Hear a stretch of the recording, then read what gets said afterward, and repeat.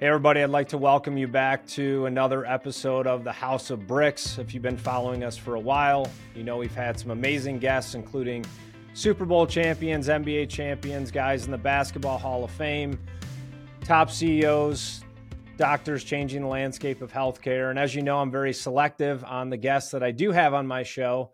And today, I'd like to welcome Brooks Bollinger to the House of Bricks. Brooks, welcome to the show. Thanks, Adam. Thanks for having me. No, it's our honor. And you and I connected recently about a month ago. So you're local here in Minnesota. I'm new to the area, but I know a lot about you. For our listeners that don't know you, tell us a little bit about yourself. Yeah, thanks. I when you went through that list of folks you've had on the podcast, I always say I didn't play at the highest level, or I played at the highest level, but I showered with the guys who did play at the highest level. So I was fortunate enough. I'm a director of wealth management at Bell Bank, regional family-owned bank here in the Twin Cities. Been here for almost 5 years, and really been in the financial services industry for almost a decade now. Prior to that, I was a college football coach, coached a little bit of high school. And that was all after a playing career. I played quarterback at the University of Wisconsin, and then played 8 years professionally. Started with the New York Jets, had a stint with the Minnesota Vikings, Dallas Cowboys, and then finished in a little league called the UFL for Jay Gruden and Sean McVay. So, yeah, got to have some fun in football, and now take that and apply it to the business world. So it's been a fun stretch. And all the while, as you mentioned, I married a Minnesota gal, so this is where I'll probably be buried. And we have 5 kids, so life is full. Well, you covered a lot there, and we're going to get into you're actually one of the few professional athletes that's actually able to transition, right, life after sports. Most players either end up bankrupt or in a difficult situation, not realizing how short the shelf life can be as an athlete. So we'll talk about your professional career after, but I know in high school you had some success as a high school quarterback. Did you only play one sport, or were you a multi-sport athlete? Well, I was really fortunate. I grew up in Grand Forks, North Dakota, so mid to small town in the upper Midwest, and my dad was the offensive coordinator at the University of North Dakota. And I always say we didn't grow up with a ton of money, but we had the keys to the gym. So I'm the oldest of 4, and was just kind of a gym rat. Loved hoops at an early age. Got to go to all the University of North Dakota games for every sport. And be on the sidelines during games and practice, and be around the guys. Those were my heroes growing up, were my dad's players at the University of North Dakota. And I got to, be in relationship with them and kind of throw some drills during practice. And then beyond that, Grand Forks was part of the country was a lot of fun, because we had some good athletes at the time in that region, and we all just played whatever sport was the next season. The only sport I didn't really play was hockey, which in that part of the country makes it a little more difficult to get a prom date. But I played football, basketball, baseball, and ran some track as well. So that was what I knew. It's who I was. Just went from season to season, and had some great teammates, and had some success in all the sports. So what was it like having a coach as a dad? Was he pretty disciplined with you, held you accountable, or was he more hands off, and when you figure it out on your own, you'll be more successful anyway than me telling you everything? What was the balance there, and how did he approach it? Yeah, he provided me a lot of opportunities. So not just him, but the staff that he had. And again, it was a different time in college sports. That staff stuck together for a long time, and they were great to me. So I always just had the opportunity to be around it. He would always be there to show up when he needed to answer questions, to play catch. I look at it now, whether it was hitting ground balls in the backyard, or playing catch, or any, rebounding, to go to the gym at 9 o'clock at night and rebound while I shot some threes. He's always just willing to show up and have those conversations. And, you kind of take it for granted when you have it. Now with having 5 kids, I'm like, damn, I'm tired. It's not as easy as he made it look, but he didn't, I actually give him a hard time now, because even when I was going through the recruiting process and him as a college coach, he never really overstepped the line. He never told me what I should be doing. He never told me, go this way, here's the roadmap, and give me the answers to the test. He allowed me to experience it and go through it, and it worked out. So I don't know if there's a perfect way, but yeah, he just showed up and provided me those opportunities, and it was great. And we have a great relationship as a result. So you and I talked about this at breakfast, and youth sports, what it is today, has definitely changed from what it was when you and I were growing up, right? Playing catch with your dad in the backyard, or shooting hoops and playing a game of horse, or whatever it was, wiffle ball. It seems today's youth, like everything is so structured. It's all keeping up with the Joneses. It's private lessons. It's year-round sports. Like it's a different level. So I go through, the challenge of the cost just as a parent has changed as well. Like if I'm paying this guy $150 for an hour lesson for you to skate, and you don't come off and your feet are bleeding because you're working so hard, like I'm not doing this anymore. And so I'm just wondering how you're approaching that with your kids, and some advice that you may have from parents, because you say you showered with the elite or whatever, but like you made it to the 0.5% of football players to ever play at a professional level. So you did something very elite, and you have that experience. So how are you approaching it with your kids? Yeah, well, I got really good at handoffs. So, no, it's interesting. I've seen the sports lens in a number of ways, and some of those ways most people have never seen. I've seen it as a player at every level. I've seen it as a coach's kid. I've seen it as a high school coach, a college coach, and now as a parent.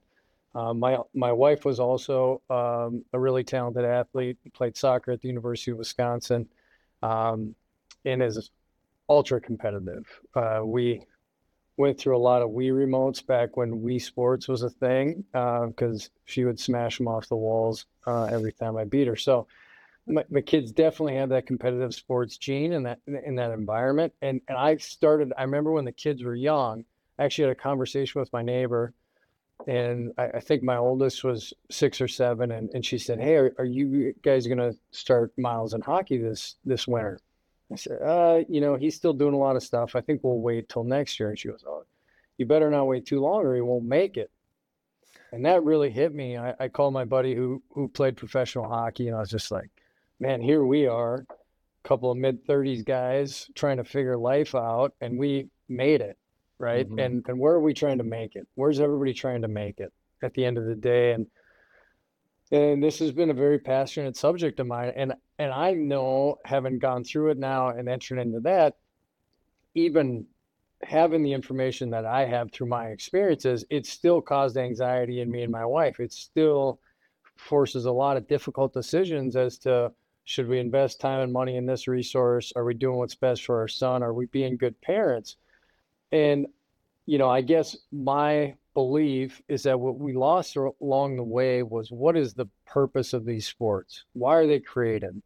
Well, if the answer is not to somehow develop my child and make them a better human and teach them something to better themselves, then it's the wrong answer, right? So that's a starting point.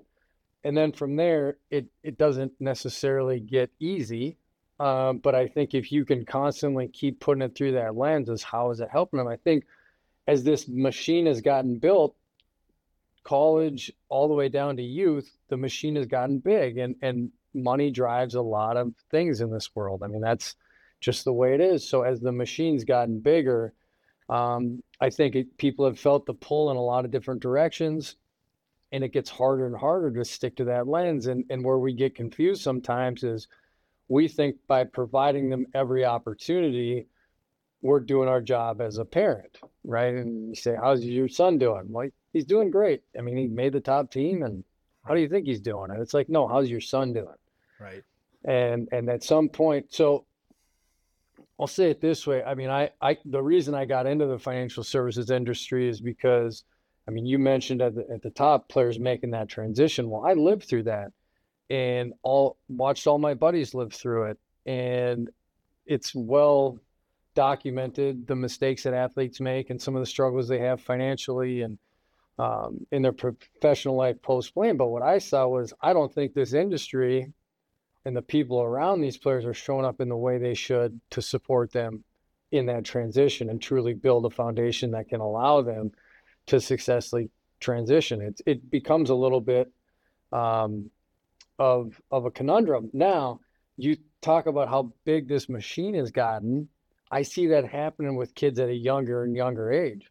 So now all of a sudden, my daughter's a good soccer player, and she's on a club here. Well, now at 11, 12, 13 years old, you're getting pushed down the track where, like, hey, this is year round. This is the investment you got to make. We're expecting a return on our investment. So that same thing that happens to those pro athletes where it becomes their identity is now happening at a younger and younger age. And I think that's part of the reason that we're seeing so many mental health issues in athletes today, and they're having a tougher time. Some of them are quitting at an earlier age because it's become such a big part and so all encompassing at such a young age, not only for the individual kid, but for the family. So I look at my kids and I'm like, hey, listen, we have 5 kids. We have 7 humans in this family. Okay. Right. Our life and our schedule, although it may seem that way, cannot completely revolve around your hockey, football, whatever that thing is. And you just see so much of it now. Everybody's trying to do the right thing, and I've talked to people about it before, and they say, well, like when I recruited nationally, right? So when I was at Pitt coaching football, and the coaches tell you the parents are crazy, and the parents tell you the coaches are crazy, and they both say these trainers, third-party trainers, are crazy, and the camp providers are crazy. Well, everybody's not crazy, okay? We're not all crazy. We're good people trying to do the right thing, and I believe that, like, it's nobody's fault.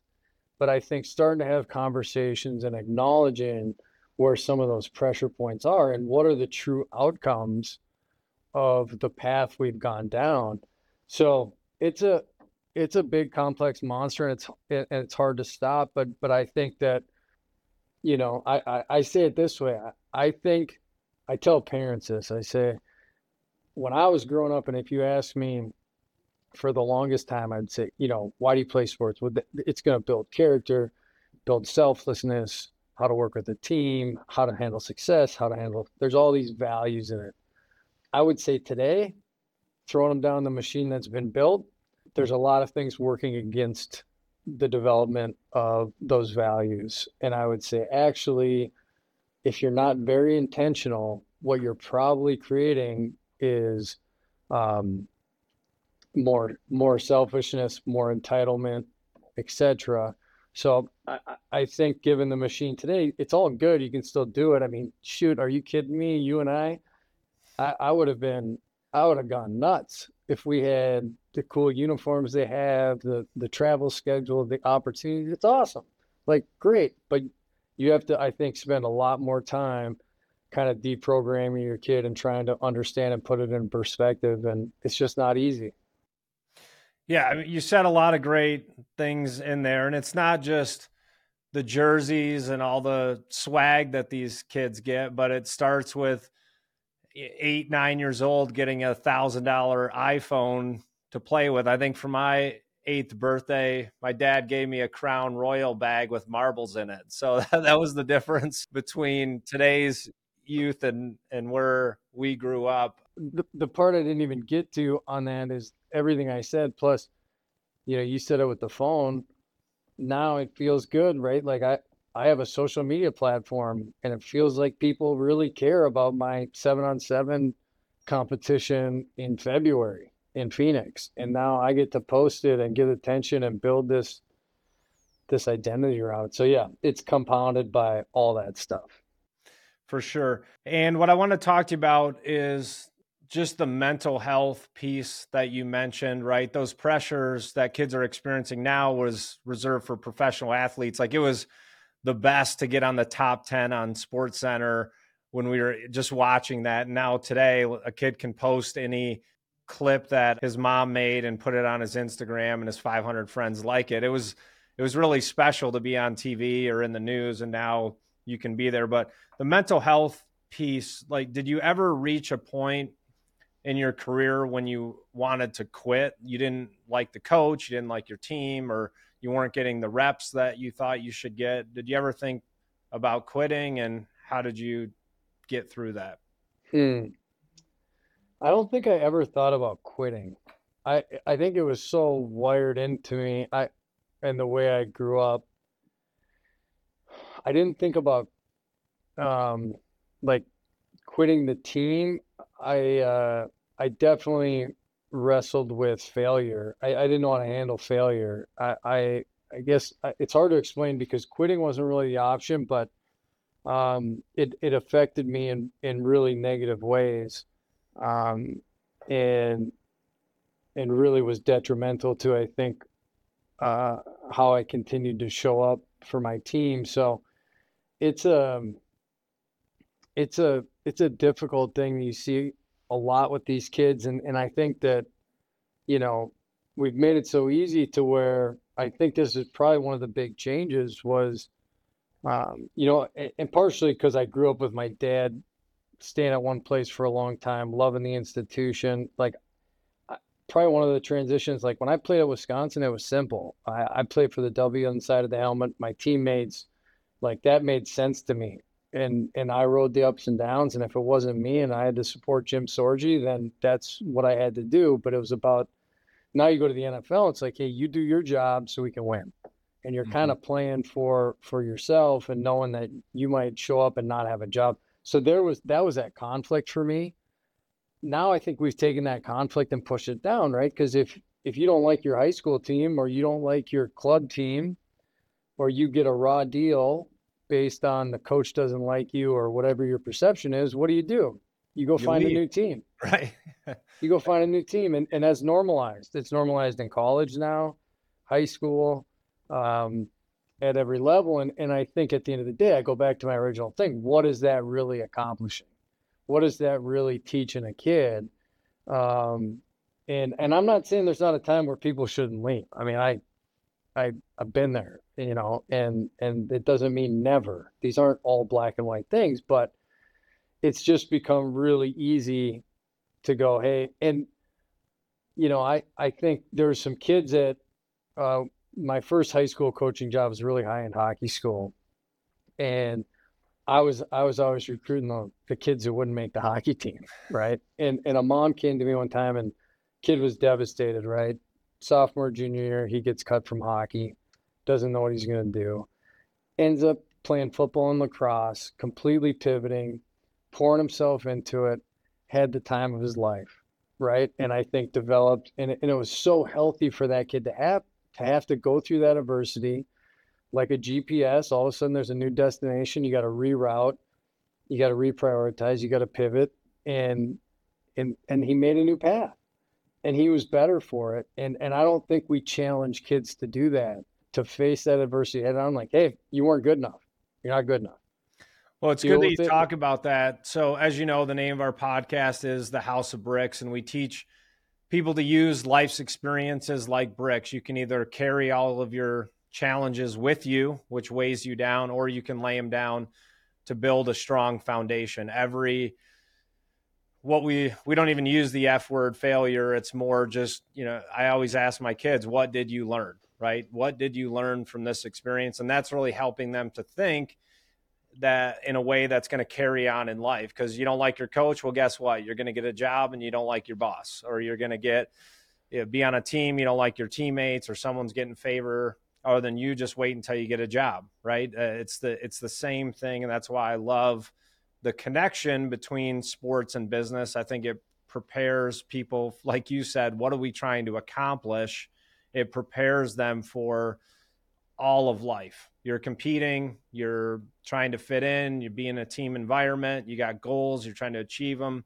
Sometimes you do, sometimes you don't. And how do you handle that? And so with that, I do want to talk about a specific football experience that you had with the University of Wisconsin in the Rose Bowl.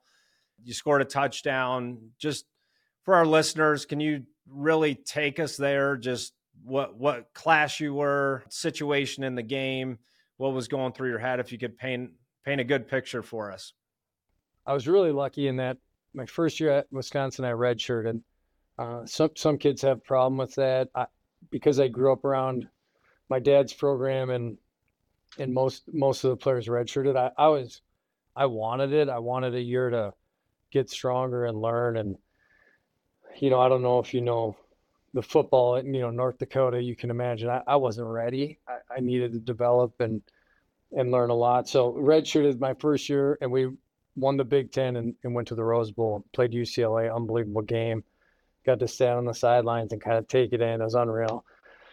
So then the next year, I'm a redshirt freshman, and I'm kind of competing with a senior, and we go back and forth. And then I was playing less and less the first few games, and then he gets hurt against Michigan, and I come in the second half and kind of bring us back. We weren't able to win the game, but it was a 2:30, nationally televised.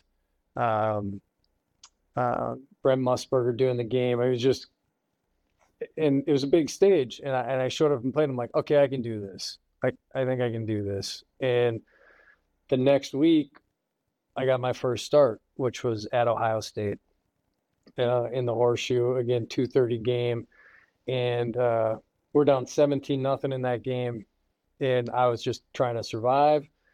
Went on a 2-minute drive at the end of the half, kicked a field goal. I remember, never forget, John Favre, one of our DNs, grabbed me and said, hey, if you play like that, we're going to win this game. I was like, let's go. We come on in the second half. Everything went our way. We scored 42 unanswered points. At the Horseshoe, like Barry Alvarez said, he said, I'd never seen them leave the Horseshoe early because they're getting their butts kicked so bad, right? And it was a pretty fun day. Get interviewed by Lynn Swan at midfield, and we kind of running off, and it's like, and it was a whirlwind from there. We won 9 straight, including the Rose Bowl. So all of a sudden you're in Pasadena, and you're on the Jay Leno show, and you're doing a pregame production meeting with Dan Fouts. Why am I blanking on his name? Bonelli. Jackson? Yeah, Keith Jackson. Keith Jackson, yeah. So, all of a sudden you're sitting with those two guys, and, 19 just turned 20 years old. Like, where am I? So that's when I started the Rose Bowl, and we won that one. We beat Stanford. It was a little bit of an ugly game, but Ron Dane won the Heisman. He was our tailback.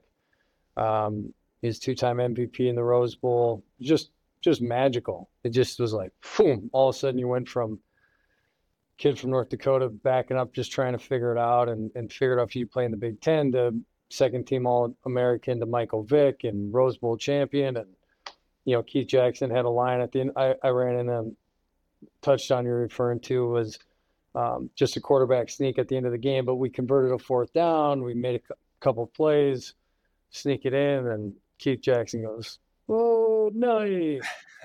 He said, "Brooks Bollinger, remember that name, folks," something like to that extent. And it's just kind of this moment when you saw it, it's like, that's freaking Keith Jackson talking about me.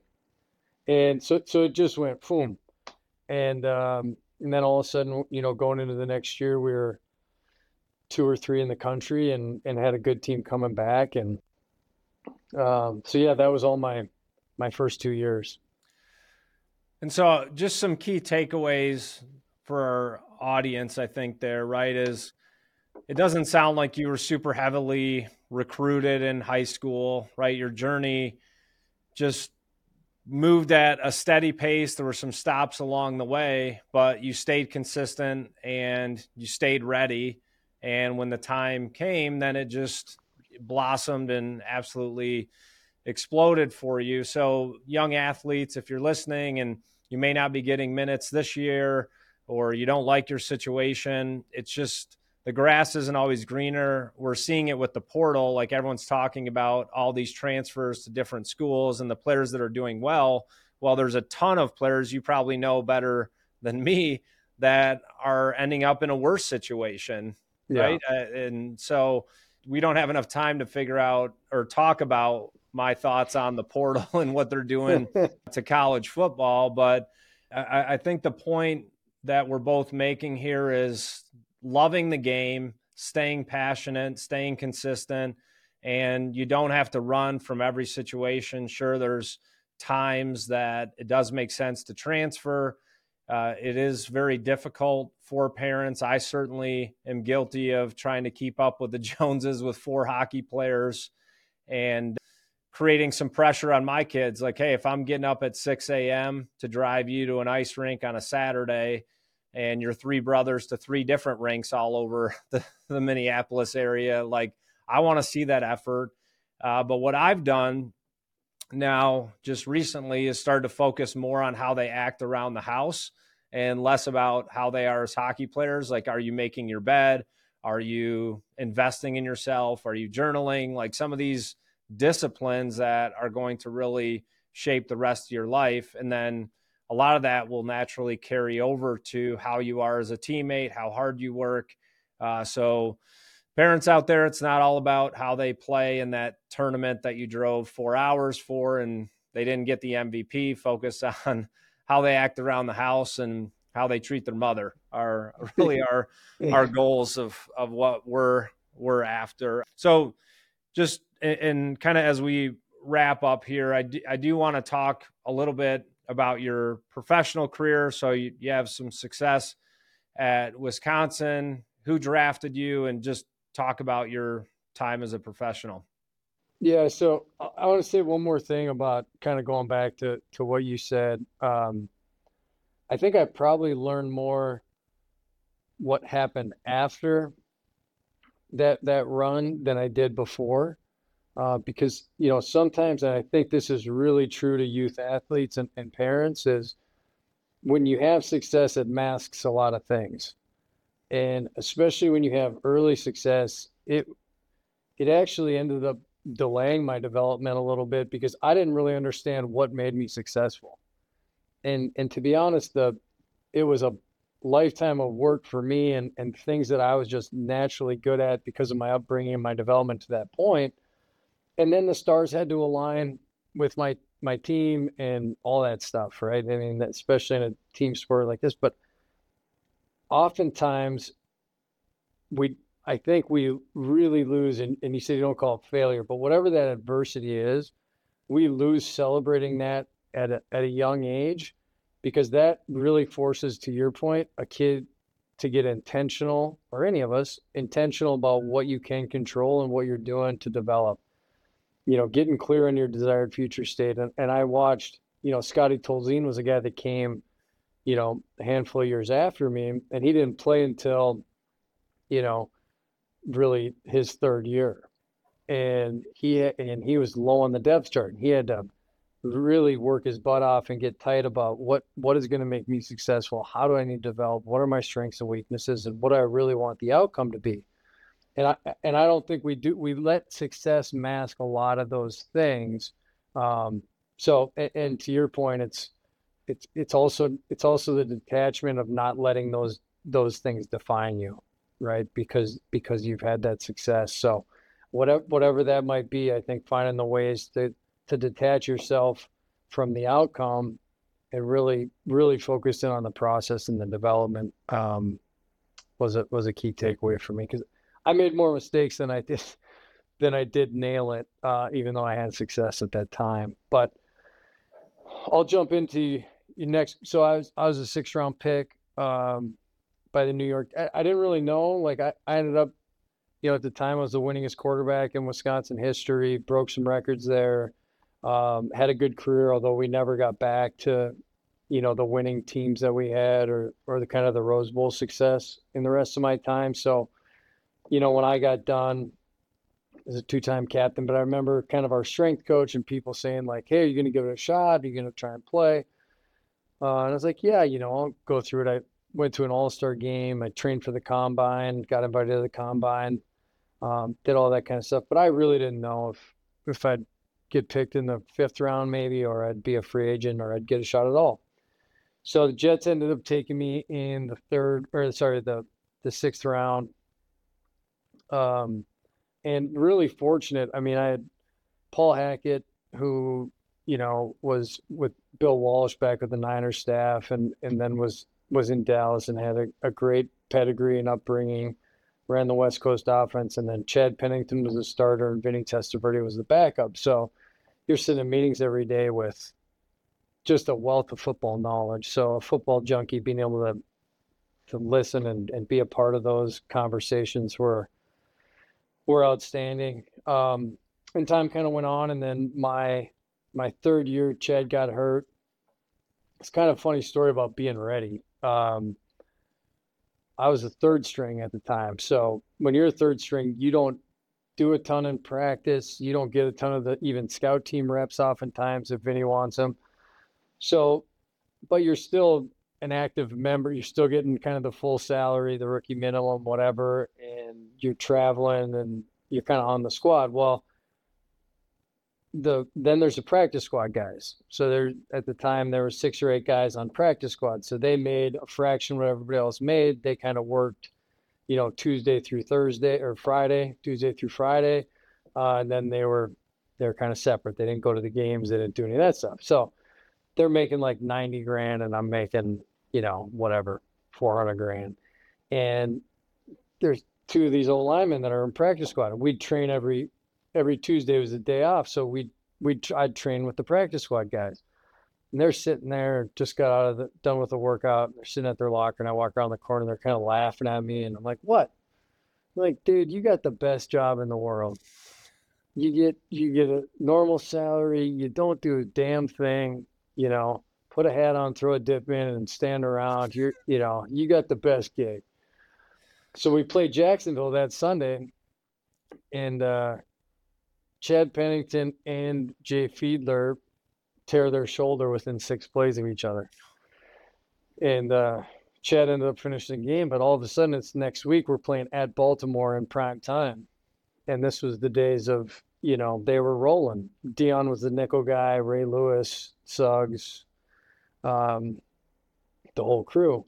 So I come around the corner 1 week later, and there's 40 media members standing at my locker. And I mean, the whole Sal Palantonio and all the top dogs.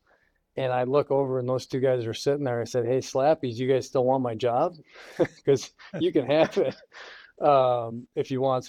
So that's how fast it can change in that world. And being ready is, it's difficult to prepare, but you don't know when your time's going to come. So I started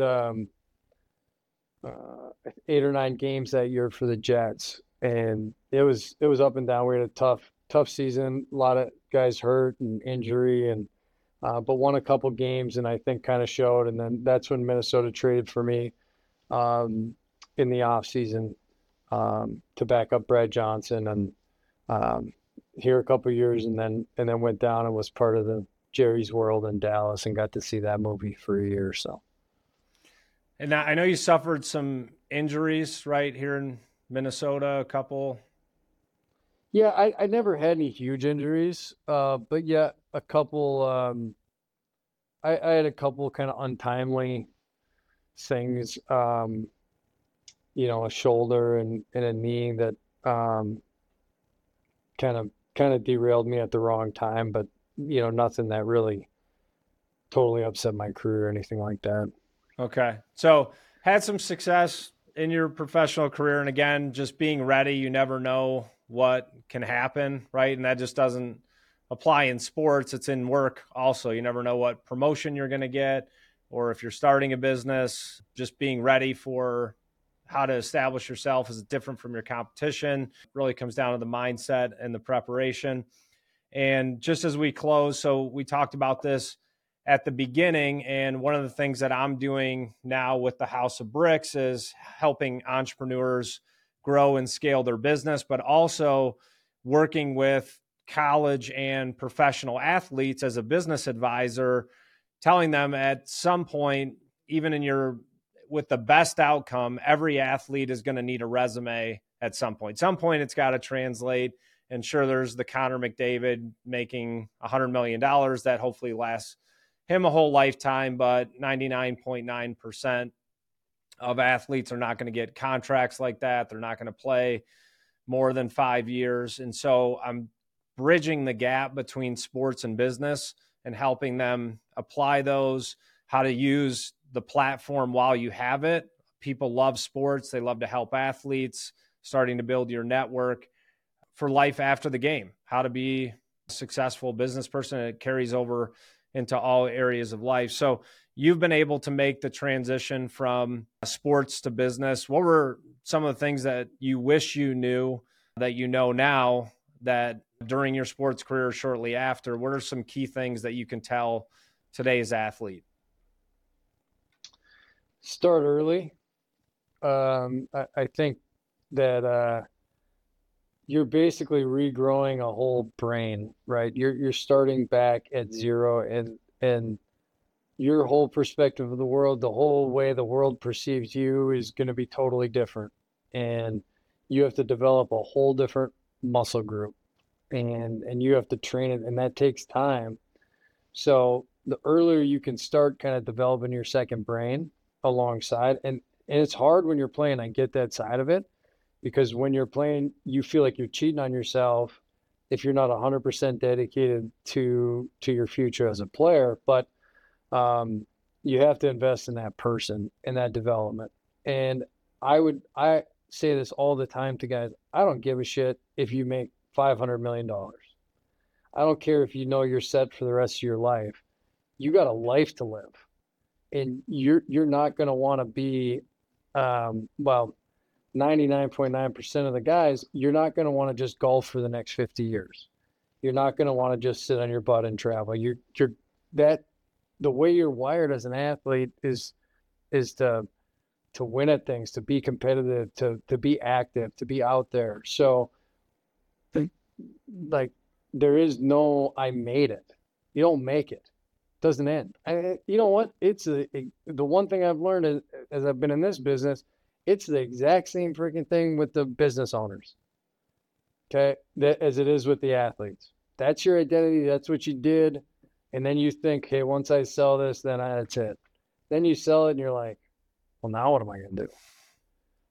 And who am I? And what is my contribution to the world? Is that it? That seems like a long time ago, last year when I sold that thing. And now the business owners have a key advantage where they can take that skill set and whatever they did in business and usually directly apply it to the next opportunity, right? They can go do it again, and then go do it again, and then go sit on all these boards, and they can advise companies and do all that kind of stuff, which is great. Athletes, if you haven't developed your kind of second brain and you haven't started to think about that and build a network around it, it takes time. And most athletes forget that how long and hard they worked to climb the mountain to be at the top of the mountain. And then they get done and they think, hey, I got used to living at the top of the mountain. I'm going to jump over to this other mountain and be at the top of the mountain. No, you're not.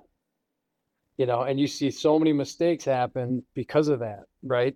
Like they're trying to buy themselves a job, and people want them for their investment or their money. And they think, okay, I'm going to be this sexy PE guy or real estate guy or whatever, because these are the guys I'm running with now because I've been at the top of the mountain. You ain't at the top of the mountain. You're at the bottom of the valley, and you don't know a damn thing about how the world works, right? And I'm talking to my former self, okay? Yeah. So that was I'm the not throwing question. stones. So yeah, I'm not throwing stones, right? But I think the key to it is if you're willing to go back and have the courage and the humility to go down to that valley and humble yourself and learn and grind and put the same work in that you did back when you're becoming an athlete, two things happen. One, you grow and develop that skill set, but you also remember that that's what you truly loved about sports. You loved the journey, right? You didn't just love being at the top of the mountain. You loved the journey, and a lot of guys, I think they get lost because they're not willing, and because it ain't easy either, but they get lost because they're not willing to go back and immerse themselves in kind of that growth and development and that grind. And then because I don't think an athlete's skill set now, again, this is getting a little football, basketball, hockey, professionals, kind of the revenue generating sports, those of us, I don't think your skill set directly translates to where you need to enter the working world. The things you develop. Everyone says, oh, you're an athlete, you're competitive, you're whatever. Yeah, but I also have all these other things that were built into me because of where I lived and how I was developed in that world that I need to reprogram and recondition. Now, if you go put that work in and you get to here or wherever that level is, now it's like a hockey stick. Because most of these people that have grown up in like this industry through, firms or banks or CPA firms, or they haven't had to do a Monday press conference in college. They didn't have to deal with Terrell Owens in the huddle. They didn't have to learn 3 playbook books in 1 year and deal with all those different dynamics that you had to deal with. But those don't translate when you're opening Excel and figuring out how to get a TPS report to the boss. They don't translate. They're like, hey, nobody gives a shit. Nobody cares that you played against the Ravens 10 years ago. Like, doesn't matter. Yeah, and that's what me and my buddies, they have a thing. It's like, nobody cares. Nobody cares. Now, they will at some point. You have a cool set of experiences like everybody else, but nobody, it's not getting you anywhere.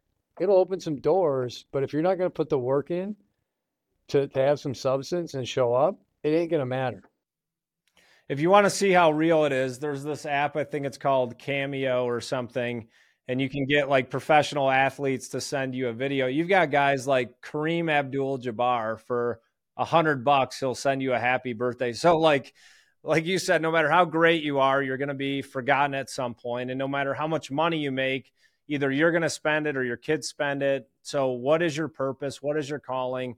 And you talked about the valley experience, which is what we talk about as well. Once you get to the top of the mountain, you're kind of like, what's next? And you learn the most through struggling. That's where the growth happens. So athletes out there, you're trying to make it. The more you struggle, the more you stay with it, the more you're going to grow. And just as we close here, just as a key takeaway for our audience and things that you're saying is surround yourself with people that are where you want to go. So if you are an athlete, surround yourself with the right advisors, financial advisor, any type of counselor or mentor, someone that's where you want to go. They can help accelerate your growth through the right mentorship. It's the same thing in sports. Like, why do the greatest athletes in the world need a coach? Why does Michael Jordan need a coach? He's the greatest athlete to ever walk the face of the earth because the coach can see things that you can't see because you're in the game and he's watching the game. There are things that advisors can tell you and coach you in your finances and life that come from experience of having success. So that can shortcut some of your process by surrounding yourself with the right people. And so I am going to ask you a question because you are a quarterback. I'm going to ask you, why did the coach ask for 25 cents? Yeah. To get his quarterback. There you go. It's that simple. I just teed it up for you. I kind of gave it away referencing you as a quarterback, but that's something dad jokes part of the podcast all the time. We fit them in every once in a while. Yeah. So you can use that for free. Go home and your kids will all say it's terrible. But hey, Adam, I'll say, just kind of piggybacking again on what you just said. I think you nailed it with the wise counsel and finding the right people. I think one of the things that you should do a whole episode on is how do you find the right people? Because I think being in this seat compared to when I was 25 and didn't know anything, it's oftentimes hard to know who to trust, because the lens of, so, and you're kind of scared to ask questions because you don't want to show it, or your ego won't let you realize what you don't know.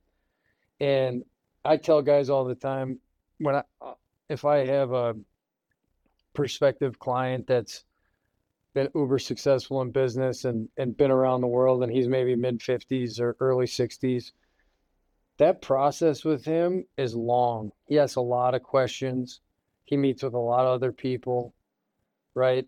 He doesn't just sit and say, hey, take what I say as gospel. And, so I think, just, I don't have all the answers to that right now, but I think it's a really interesting topic because I didn't know how to do that.